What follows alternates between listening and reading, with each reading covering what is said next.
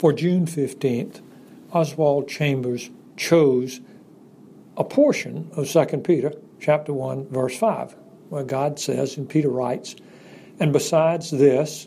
add ...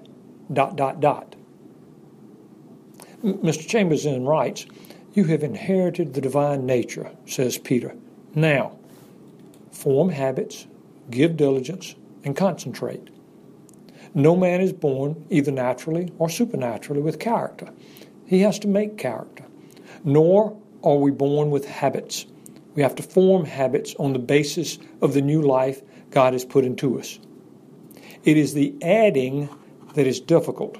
The tiniest detail in which I obey has all the omnipotent power of the grace of God behind it.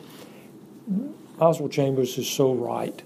You remember back in verse 4 of 2 Peter chapter 1, God says we have become partakers of the divine nature.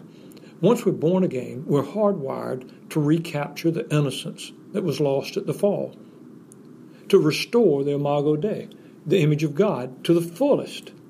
And what does it require? Well, in verse 5, applying all diligence, not just some, but all. We must be industrious in our Christianity. The effort is extensive, and the cost is significant. But that's what must be done in order for us to press on toward the goal of the prize of the upward call of God in Christ Jesus. In the Lord Christ, when you are gifted with the new birth, your will is freed to consistently and increasingly choose to do right. And you participate in this process of piety.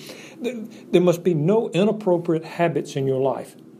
1 Timothy chapter 4, verse 7, Paul says to young Timothy, discipline yourself for the purpose of godliness. The spiritual disciplines are now your infrastructure as a Christian. You've been hardwired with all that is vital to godliness. And God loves Jesus so much, He only wants to see Jesus in you, not you in you. The fallen you of you is not attractive to God. Because if that were not true, He would not be transforming you into Christ's image. But He is.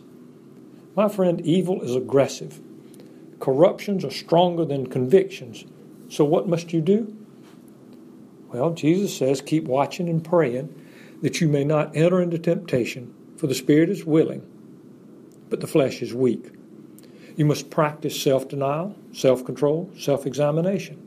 You must identify your personal enablers and embrace those. Because as long as you practice these things, 2 Peter chapter 1, verse 10, you will never stumble.